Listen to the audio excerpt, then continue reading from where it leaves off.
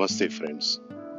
Continuing on my podcast on Pratasmaranam, today we go to line 3 in verse 1. Pratasmarami hrudi samsfuradatma tattvam satchit sukham paramahamsa gatim turiyam yad swapna jagara sushuttima vaiti nityam. That's what the line 3 says. It says that the Atma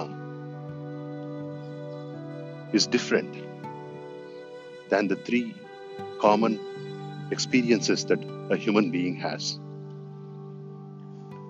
It stands apart from these three experiences, which is the waking experience, the dreaming experience, and the deep sleep experience.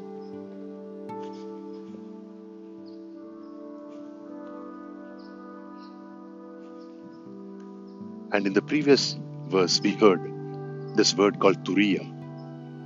The word literally means the fourth state. So humans experience these three states: waking, dreaming, and deep sleep.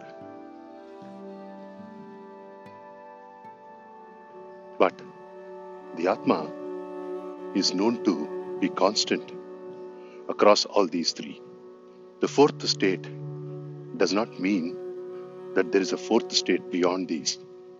It just means that it is the constant which is across all these three states.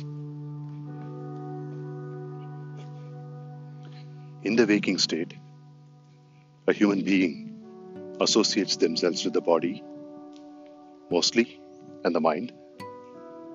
And in the dreaming state, mostly with the mind and very little with the body.